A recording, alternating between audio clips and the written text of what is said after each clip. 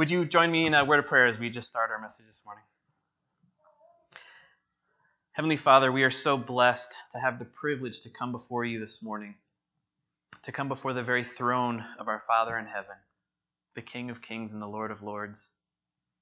And we're humbled to be in your presence. And Lord, we just want to, in that humility, we want to ask for your blessing on this service, your blessing on the word this morning. We ask that your Holy Spirit would be among us, speaking to each one of us.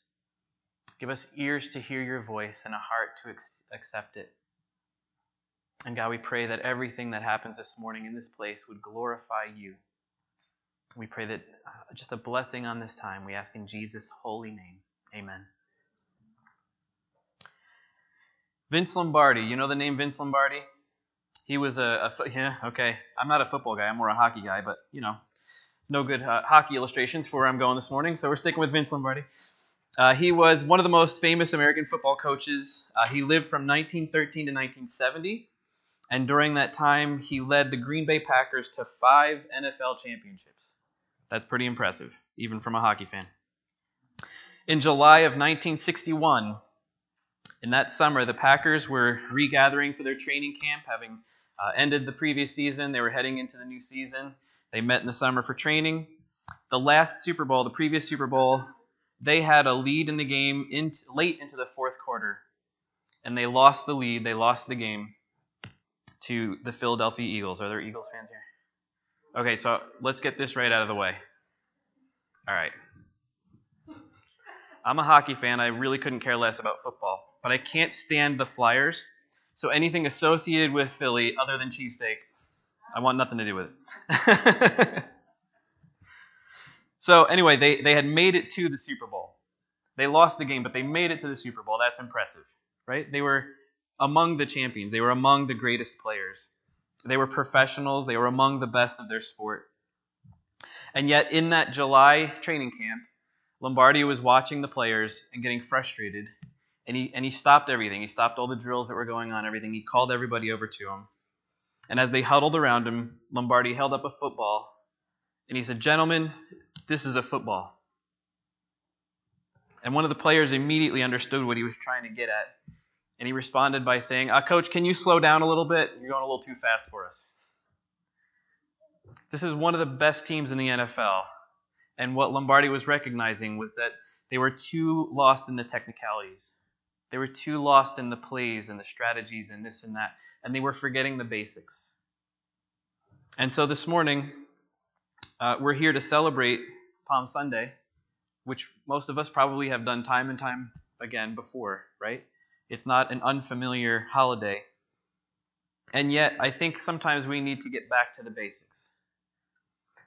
This is the type of a holiday, the type of a scenario, a narrative that I can really nerd out in, because there's a lot going on in the scriptures, a lot going on in the passages and in the Jewish culture, and there's all kinds of things you can flesh out.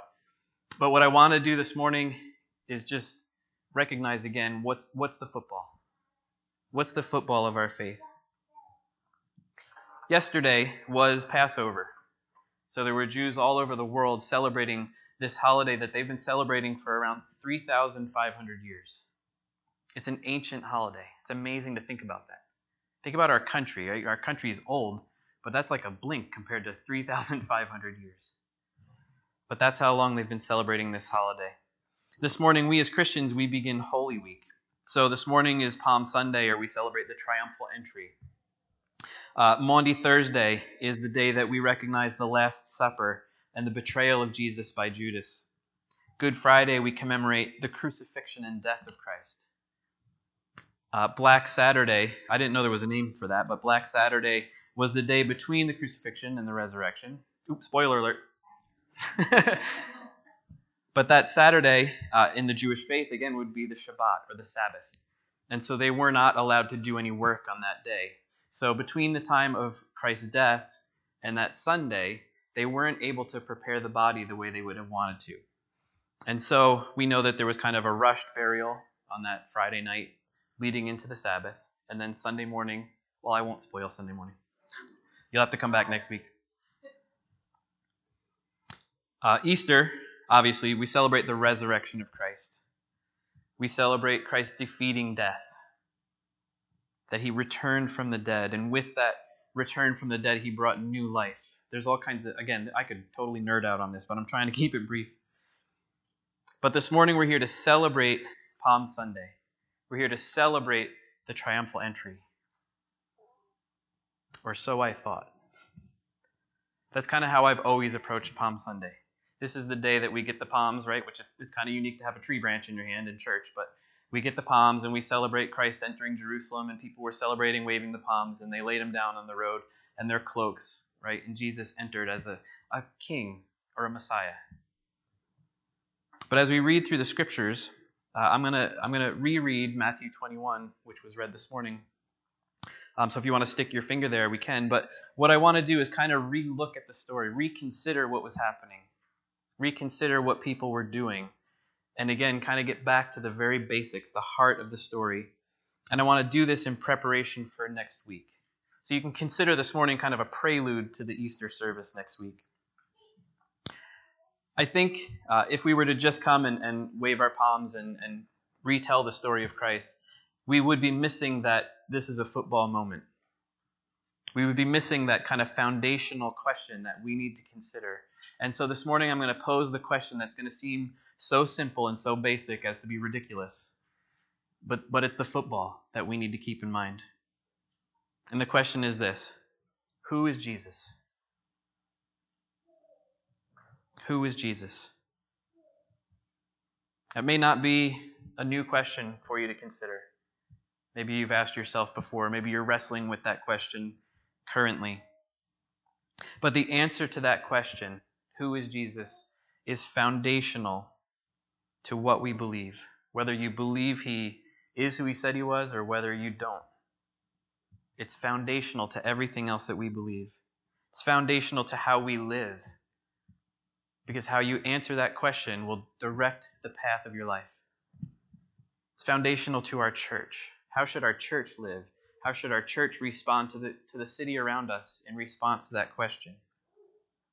Who is Jesus? If as a church we want to introduce Wilkes... Okay, wait, let's get this out of the way. How do you say your city name? Bar?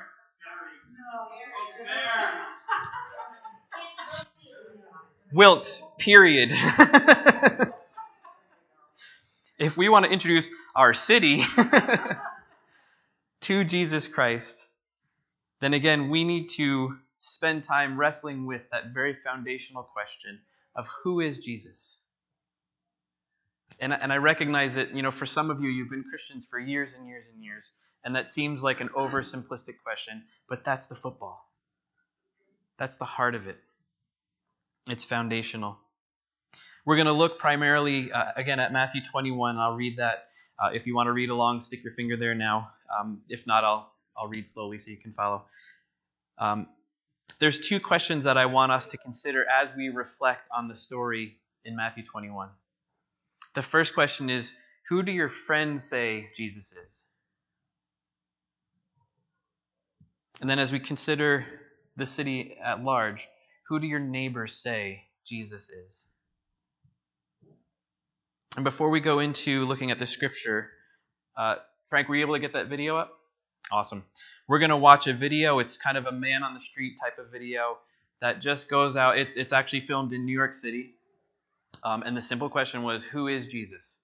And it's always interesting to me to hear people's responses to that. And I'm sure the answers that we'll hear here will reflect largely the answers that we would hear in our own area. So we'll go ahead and watch that.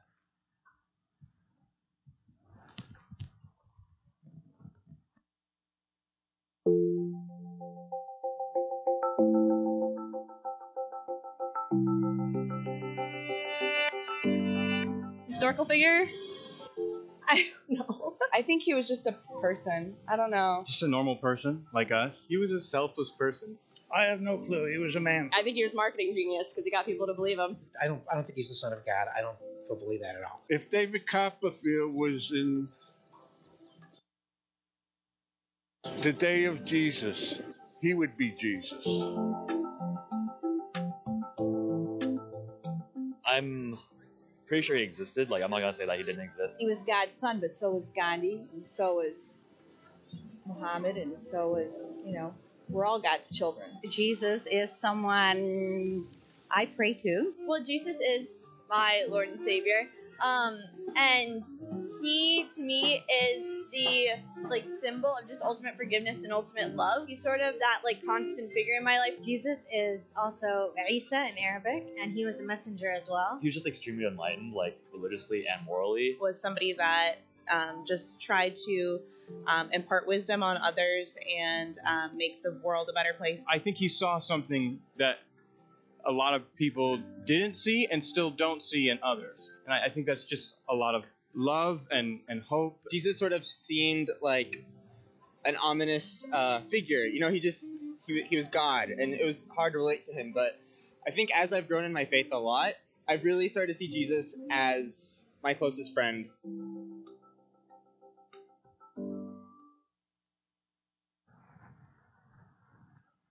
Have you heard responses similar to those in your walk from different people?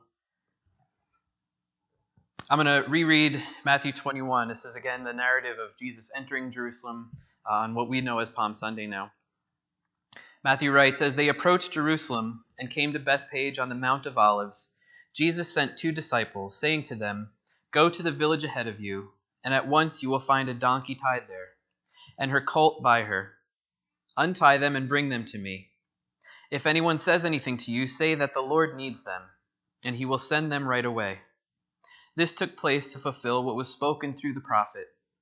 'Say to daughter Zion, see, your king comes to you, gentle and riding on a donkey, and on a colt, the foal of a donkey.' The disciples went and did as Jesus had instructed them. They brought the donkey and the colt and placed their cloaks on them for Jesus to sit on. A very large crowd spread their cloaks on the road, while others cut branches from the trees and spread them on the road. The crowds that went ahead of him and those that followed shouted, 'Hosanna to the Son of David! Blessed is he who comes in the name of the Lord! Hosanna in the highest heaven!' When Jesus entered Jerusalem, the whole city was stirred and asked, 'Who is this?' The crowds answered, 'This is Jesus, the prophet from Nazareth in Galilee.'" So as we consider what's happening here, the first thing I want to consider is this.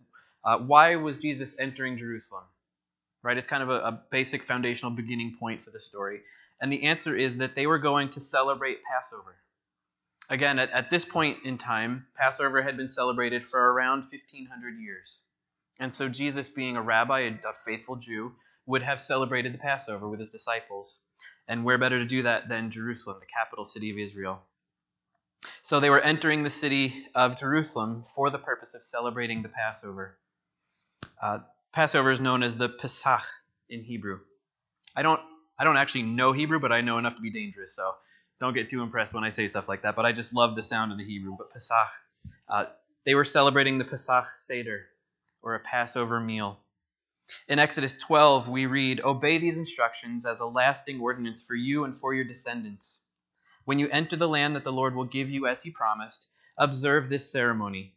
And when your children ask you, 'What does this ceremony mean to you?' tell them it is the Passover sacrifice to the Lord, who passed over the houses of the Israelites in Egypt and spared our homes when he struck down the Egyptians."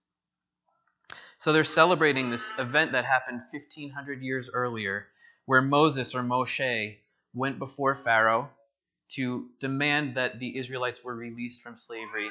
He was the mouthpiece of God. He was the mouthpiece of the Lord. We know the whole "let my people go" thing, right? We know the plagues, the story of the plagues. Those plagues were God executing judgment against Egyptian gods. So each one of the plagues that God brought on Egypt corresponded to an Egyptian god. And he was declaring his power over those Egyptian gods. And the last plague that God issued was the death of the firstborn. The death of every firstborn male. From Pharaoh all the way down to slave. And between people and animals. The firstborn male died. But in the midst of that plague, God made a provision for his people. And he instructed them to take a lamb, a year-old lamb without blemish, and they were to sacrifice it, to slaughter it, and take some of the blood and rub it on the top and sides of their doorframe. And that night, when the Holy Spirit went through to kill the firstborn, they would see the blood, he would see the blood, and he would pass over that home. That's where the name comes from. Has anyone here ever been through a Passover Seder, the meal? Have you? It's beautiful, isn't it? It's amazing. I would love for us as a church to host that at some point. Put that on someone's calendar. It's an amazing thing to go through. But what's truly amazing is how much symbolism is built into this Jewish ceremony that reflects Christ, that reflects the Messiah that they were looking for. So Jesus was entering Jerusalem to celebrate the Passover with his disciples. And we know in the midst of that, again, this is one of those areas where I could totally nerd out, but I'm trying to keep it kind of concise. In the midst of that ceremony that had been celebrated for 1,500 years, Jesus institutes a new ceremony that we know as the Lord's Supper, communion. And it corresponds directly with what was taking place. It says that when he took bread, and that bread is part of that ceremony, it has symbolism already, but he took the bread and he broke it, and he said, "This is my body broken for you. This is my blood that brings about the new covenant." So we don't want to get too far ahead of ourselves, but there is so much Jewishness to what's happening. There's so much symbolism to what's happening. It's amazing. There's so much depth to it. And yet in the midst of all that depth, I want us to remember, what's the football? What is the football? Who is Jesus? So continuing in the story, Jesus enters into Jerusalem and he steals some donkeys. Now this might just be because I'm from New Jersey, right? But here's what went through my mind. I'm opening someone's car, right? Maybe hot wiring it. And they're like, "What are you doing in my car?" And I say, "The Lord needs it." And they're like, "Oh, okay." I imagine, Wilkes period, being a big city, you would probably be a little skeptical if someone started going into your car, right? And saying, "Oh, it's all right, the Lord needs it." I'd be like, "Yep." In the Gospel of Luke offers a little more detail on what's happening here, or how it goes about. In Luke 19, he says, "As he approached Bethphage and Bethany at the hill called Mount of Olives, he sent 2 of his disciples, saying to them, 'Go to the village ahead of you, and as you enter it, you will find a colt tied there, which no one has ever ridden. Untie it and bring it here. If anyone asks you why you are untying it, say the Lord needs it.' Those who were sent ahead went and found it just as he had told them. As they were untying the colt, its owners asked them, 'Why are you untying the colt?' And they replied, 'The Lord needs it.'" So again, why are you stealing my car? The Lord needs it. Okay. Guess it was a different time. It's possible, there's different ideas of why that happened, or how that came about. It's possible that Jesus had a reputation already. He was a rabbi with growing popularity. And it's possible that when they explained that Jesus needs it, kind of the celebrity factor followed him, and they would have been, okay, go ahead, a little more trusting. The city of Jerusalem itself was a point of pilgrimage. People would regularly make pilgrimages to that city, especially during times of like Passover and other high holidays. So it's possible that it was just an act of, what's that word? I'm drawing a blank. Hospitality. Just a regular act of hospitality where people would have been a little more inclined to let people use their things and provide them food and things like that, needs. What Matthew points out is that Jesus is entering as a king. Matthew is writing from a very Jewish perspective, and he's trying to support the fact that Jesus was the Messiah. And so he's quick to point out this was to fulfill a prophecy. So from the Jewish perspective, we can see kind of what's happening. But if you remove that perspective and just see Jesus go in and take a donkey, it makes you scratch your head a little bit. But Matthew here quotes Zechariah 9:9. And Zechariah 9:9 comes from a larger story. It's sort of a hold on, I'm lost in my notes here. I'll get back to that. Zechariah 9:9 links what happens with Jesus here taking the donkey to a messianic event. So Matthew, in a sense, when he's writing, is pointing out this is the Messiah. It's a support of Jesus as the Messiah. There was an expectation of the Messiah during that time. The Jewish people were waiting for their Messiah. There was kind of an anxiousness, an anticipation that the Messiah would be coming soon. There were people who popped up here and there during Jesus' time that claimed to be Messiahs. So it wasn't unusual for that idea. But here, Matthew again is supporting Jesus as the Messiah by saying, look, he did this and that fulfilled this prophecy. And throughout the Gospel of Matthew, he continues to do that. But the Jewish people largely were expecting a different type of Messiah. They were expecting a Messiah to come and free them from the oppression of the Roman Empire, to come in a military sense. Their great king would come in riding on a horse, possibly with a military procession behind him. And they were going to finally draw the line in the sand with Rome and free the Israelites from the oppression that they had suffered. And yet, Jesus comes in on a donkey. And kings would ride donkeys. That was not unusual. But if they did, it was for a civil meeting. It was not coming in as a conquering king. It was coming in more as a diplomat. And Jesus here enters in a meek way, as a peaceful king. And so the people didn't know exactly how to respond to that, especially if you consider the historical context of being in the midst of the Roman Empire, right? The Roman Empire was as huge as it was and as sturdy and strong as it was because of their military, their great military might. So there was peace in the land, but that peace came at the point of a spear because they had such military strength. And when their military traveled, when their generals traveled, or when their king traveled, you knew it. There was power behind that. It was a military procession with symbolism, with fanfare, displaying their might. And that's what the Jewish people were looking for. And here comes Jesus riding into town on a donkey. The crowd started shouting. We read that. Hosanna to the Son of David. Blessed is he who comes in the name of the Lord. Hosanna in the highest heaven. And these things, again, in the narrative in our mind, they're worshiping the Messiah. They're recognizing Jesus as the king. But those phrases actually come from what's known as the Hallel, or a song, a praise song that's used during the Passover celebration. It's found in Psalm 113, from Psalm 113 to 118, if you want to read that during this week. But that Hallel would be read as part of the Passover service.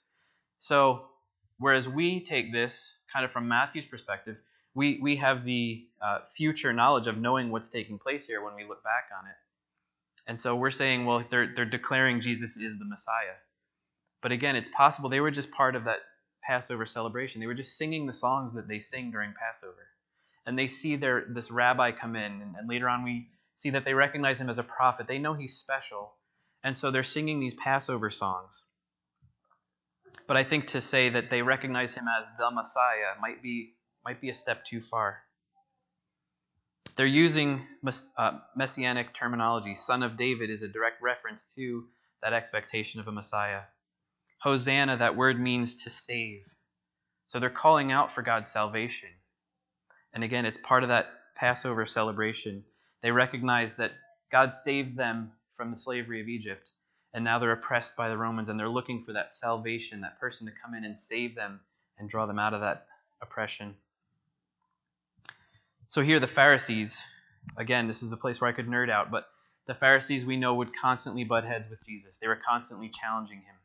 Their teaching constantly conflicted with what Jesus was trying to teach. The Pharisees see what's going on. They see the crowd responding to Jesus in this way. And they say, "Teacher, rebuke your disciples." Jesus says, "I tell you, if they keep quiet, the stones will cry out." And here Jesus is referring to Habakkuk 2:11. That section of Scripture is kind of a telltale heart scripture where you try to hide your sin in it and it finds you out. And here Jesus is using it as a messianic proclamation. So again, from Matthew's perspective, he's saying, look, Jesus is claiming to be the Messiah. He's using these prophecies to refer to himself. 2,000 years later, we're celebrating Jesus' triumphal entry. We're celebrating Palm Sunday. And again, I always had this narrative in my mind where Jesus was approaching Jerusalem. They saw him as the king and the Messiah, and they started celebrating, and they put the palms down on the road.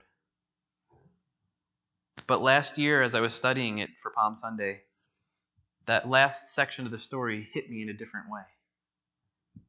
When Jesus entered Jerusalem, the whole city was stirred and asked, "Who is this?" So there was an excitement behind Jesus coming. There was an anticipation. There was like, "Who is this guy? What's going on?" The crowds were kind of, murmuring, "What's going on? Who is that dude?" The whole celebrity. Imagine the paparazzi when they press in on a celebrity. Well, here comes this rabbi into town, and people are going, "Oh, who's that? What's going on? Why is everybody singing?"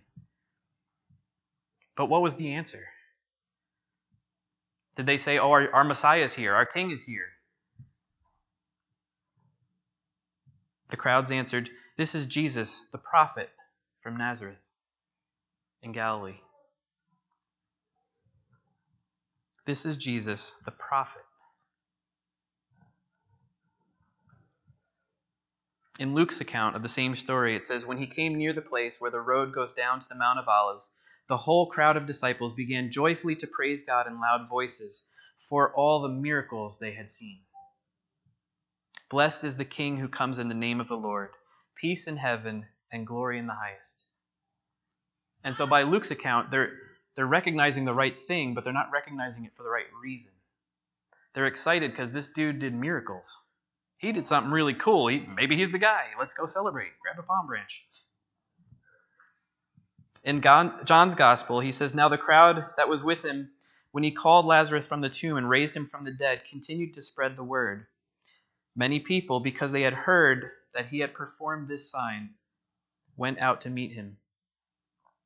So the Pharisees said to one another, 'See, this is getting us nowhere. Look how the whole world has gone after him.'"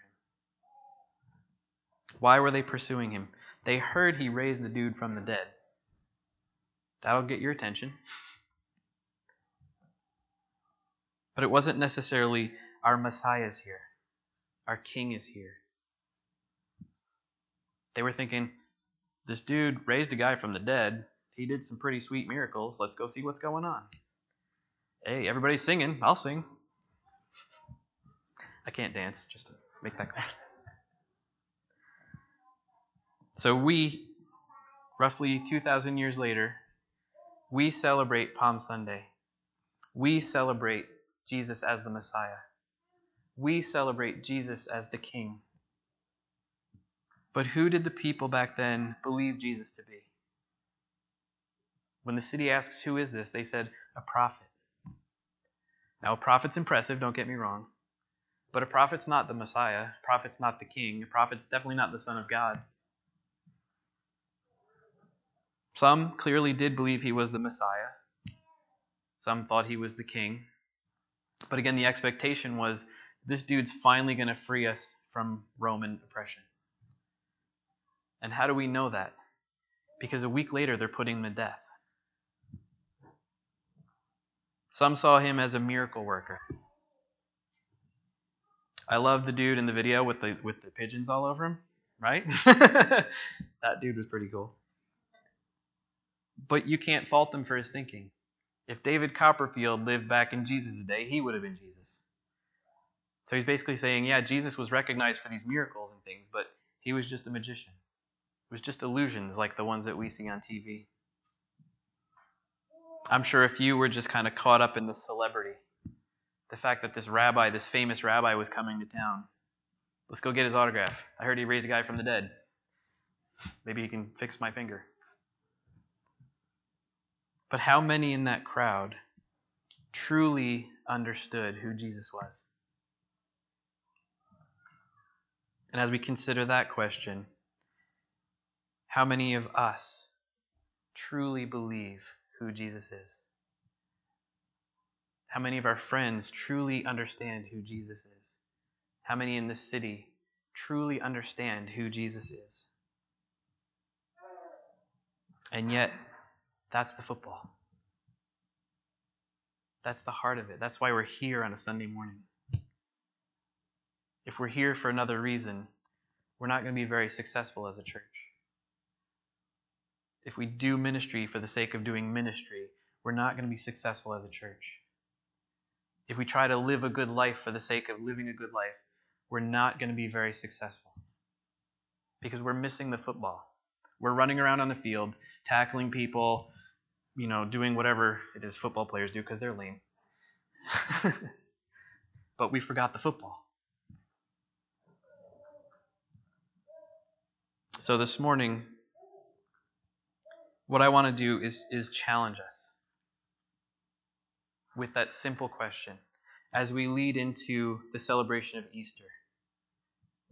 Don't take for granted, next week is when Jesus rose from the dead. Jesus rose from the dead, people. Let's not take it for granted. Who is Jesus?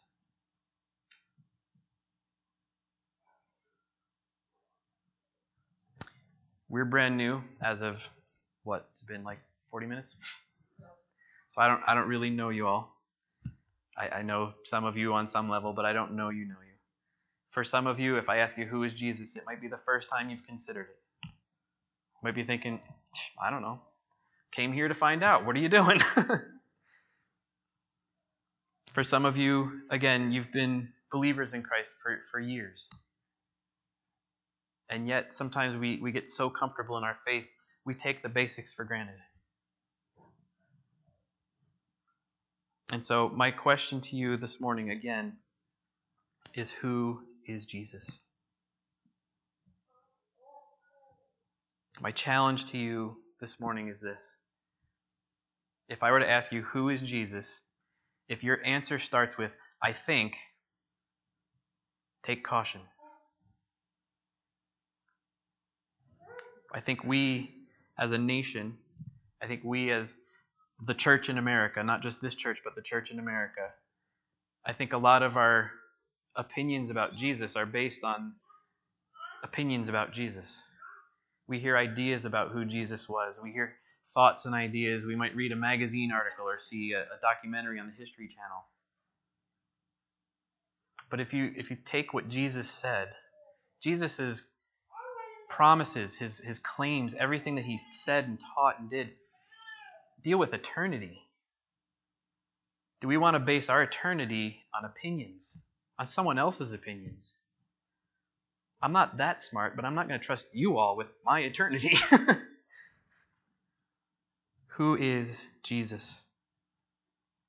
Don't answer that question based on what you've heard about Jesus. Don't base your opinion of Jesus on other people's opinion of Jesus.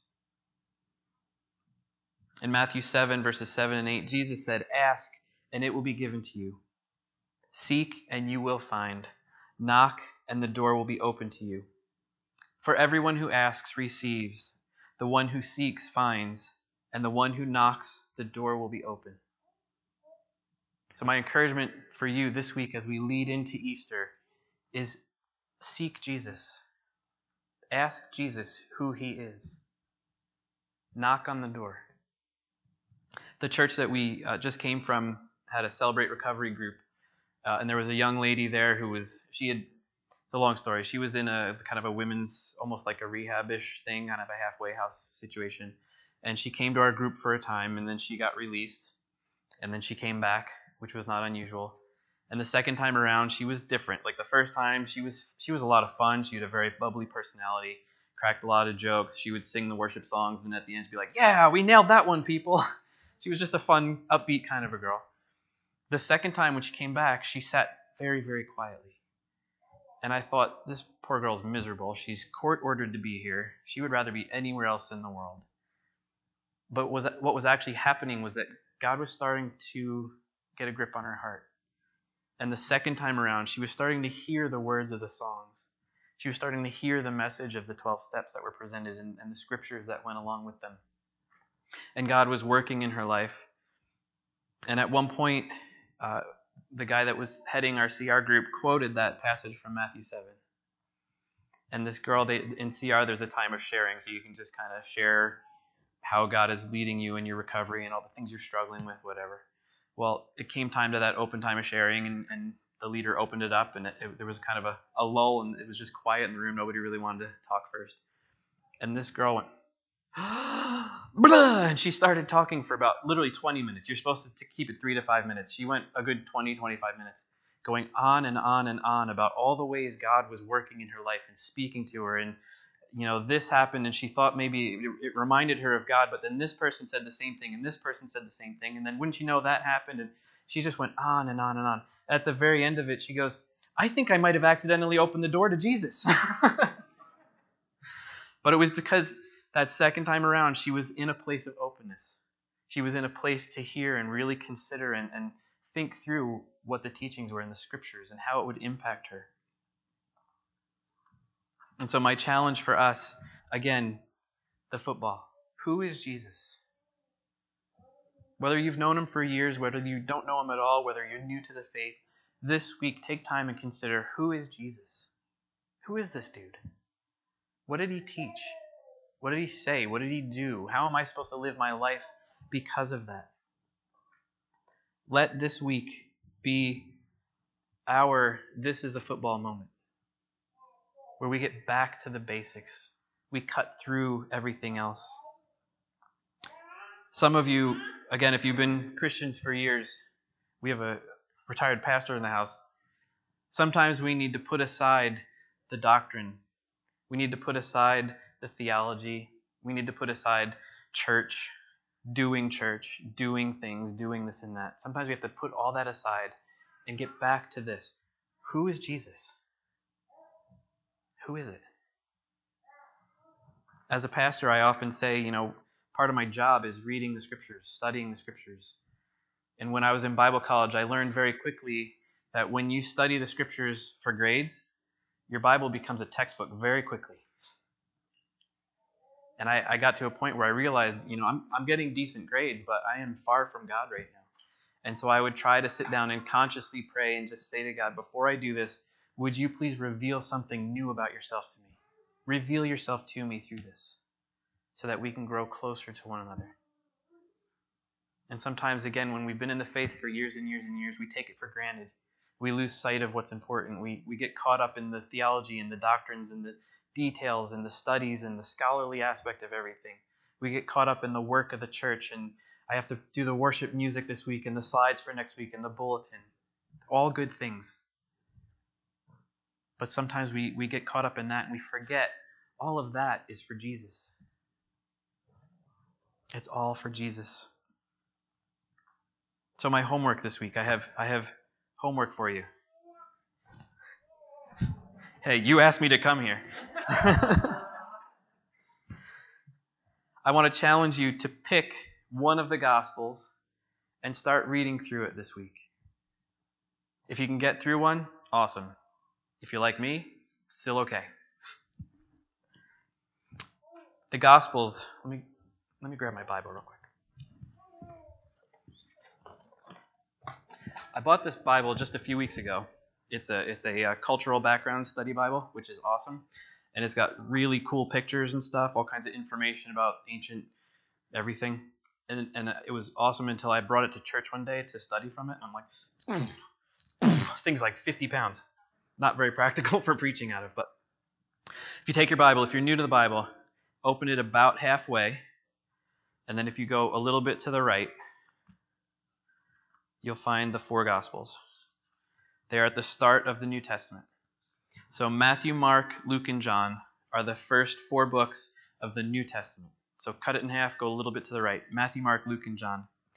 Each one of those books is written specifically about Jesus. It's about the life of Jesus, the teachings of Jesus. What did he do? Where did he go? Who did he call to him? What did he teach them? What were they doing? And then you naturally just kind of align yourself with the disciples. If Jesus says to his disciples, go do this, your brain goes, I think I should do that. It's simple. But each one of the Gospels is very different. Matthew, Mark, and Luke are similar in many ways. And here's the best way I've heard it described. If you turn on the news, you have, let's say, MSNBC, CNN, and Fox News, right? And something happens in America, and each one will report it. And they'll come at it from a different angle. Well, CNN and Fox, a very different angle, but still. Same story, right? Different perspectives, but same story. Then you have BBC. You're like, whoa, that's a totally different perspective. Well, the Gospel of John is BBC. Same story, very different perspective. Matthew is a very Jewish book. It emphasizes Jesus fulfilling Old Testament prophecy. Matthew's trying to prove Jesus is the Messiah. He's testifying, again, that Jesus continues to fulfill these prophecies, and he's saying, look, he's the Messiah. Look, he's the Messiah. Look, he's the Messiah. Very Jewish book. Matthew's been my favorite for quite a while. Mark was written to a Greek audience, or you can hear Gentile audience, a non-Jewish audience. Okay? Many of you will like this one. It's short and to the point. This is what Jesus did. No frills, no details, no going on and on about things. Mark is the Cliff's Notes of the Gospels. Luke was written by a doctor. So his work is very, very, very detail-oriented. It's carefully researched. He interviewed firsthand witnesses. He wanted to get the story right, so he would interview multiple people and string that story together. It emphasizes his humanity, the humanity of Jesus. It portrays him as a doctor. It portrays Jesus as the remedy to the world's ills. All the things that are messing up this life, Jesus has the solution to that. So if you're a detail person, if you want very historical account, go for Luke. John, again, comes out of left field. He emphasizes the deity of Jesus, that Jesus was God. John accounts for many signs that Jesus did, many of the miracles that he did to prove that Jesus was God. For myself, I think I'm going to go with John this week and see if I can get through it in the week. But I am moving, so have some grace. But I would just encourage you. It's not funny. I would just encourage you, pick one of the Gospels, especially if you've never read them before. Pick one of the Gospels and start reading it this week. Even if you don't get through it, just start reading it. And what you're doing then is you're understanding who Jesus said he was. You're not understanding Jesus by opinions or perspectives or documentaries. You're taking the words and teachings of Christ. You're looking at the life of his disciples, his closest friends, and watching them. And then you're going to make a judgment about Jesus based on that. And all of that will enhance our Easter service. Next week, obviously, is Easter. Your second homework assignment is to invite someone. Invite someone here. There's a joke amongst pastors that there are CE Christians. And that means that they come out on Christmas and Easter, right? Next week's Easter, people. It's a good opportunity.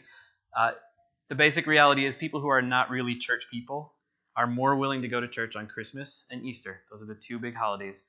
Being Easter, if you know someone that, maybe they're not totally anti-church, maybe they are, hey, go for it. But somebody that you think God might be working on, just say, hey, you want to come to our church on Easter? We have a new pastor. He's really amazing. He's so just interesting and funny and smart and well-dressed. It's amazing. You got to see this guy. Again, not funny. You're kind of hurting my feelings now. So those are two of your assignments. Pick a gospel and start reading it. Invite someone to church next week. There's a third optional assignment. This past week, I got a text on my phone that I had totally forgotten that I signed up for. But last year, there's a radio station. I don't know where it is. I don't remember how I found it. But you text them, and they will send you texts throughout Holy Week when different things happen. So 3 o'clock on Friday, this is the moment that Jesus died. And let me tell you, we're all busy. We're busy people. But you're at work or whatever, you get a text, you just take a glance, and all of a sudden you're like, whoa, this really happened. And it's sobering. It's very sobering. If you are interested in that, see me after, and I have information on my phone I can give you. You just text something to a number or whatever, they text you back. I know you don't want junk texts all the time. I did this last year. I got texts just from the events, and then it stopped. And I didn't get anything until last week when it said, we're doing it again. So it's not like you're going to be bombarded with stuff. It's not overwhelming, but it's a great reminder of the events of the week that are coming up. But I would encourage you to do that. This coming week, the celebration of the resurrection of Christ is an amazing reality. The things that happened this week, 2,000 years ago, changed all of human history from before, from after, for all eternity. And I don't want us to miss sight of that. But I also don't want it to get lost. We're going to look a little bit next week at the Passover celebration and how that comes into play with Jesus' death and resurrection. We're going to look at, we do communion next week, correct? Normally? Okay, yeah, so we'll have that all kind of interweave. It's going to be a great moment of realizing where Jesus is in the Passover festival, the Passover celebration. And then obviously we'll look at the resurrection and what that means for us. But this week,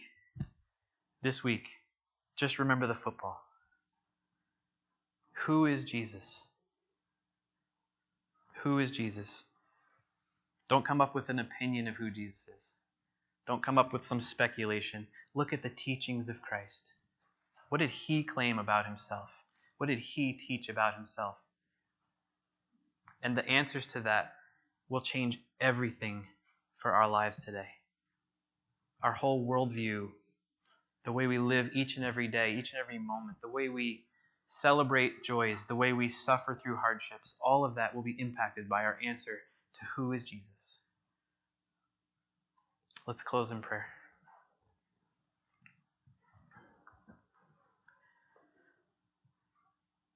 Heavenly Father, again, we are just blessed to be able to come before you freely, to come before you without fear and trembling because of what Jesus did for us.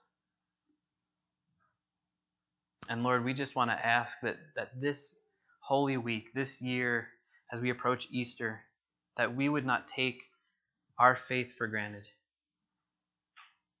That we would not overlook that basic question of who is Jesus.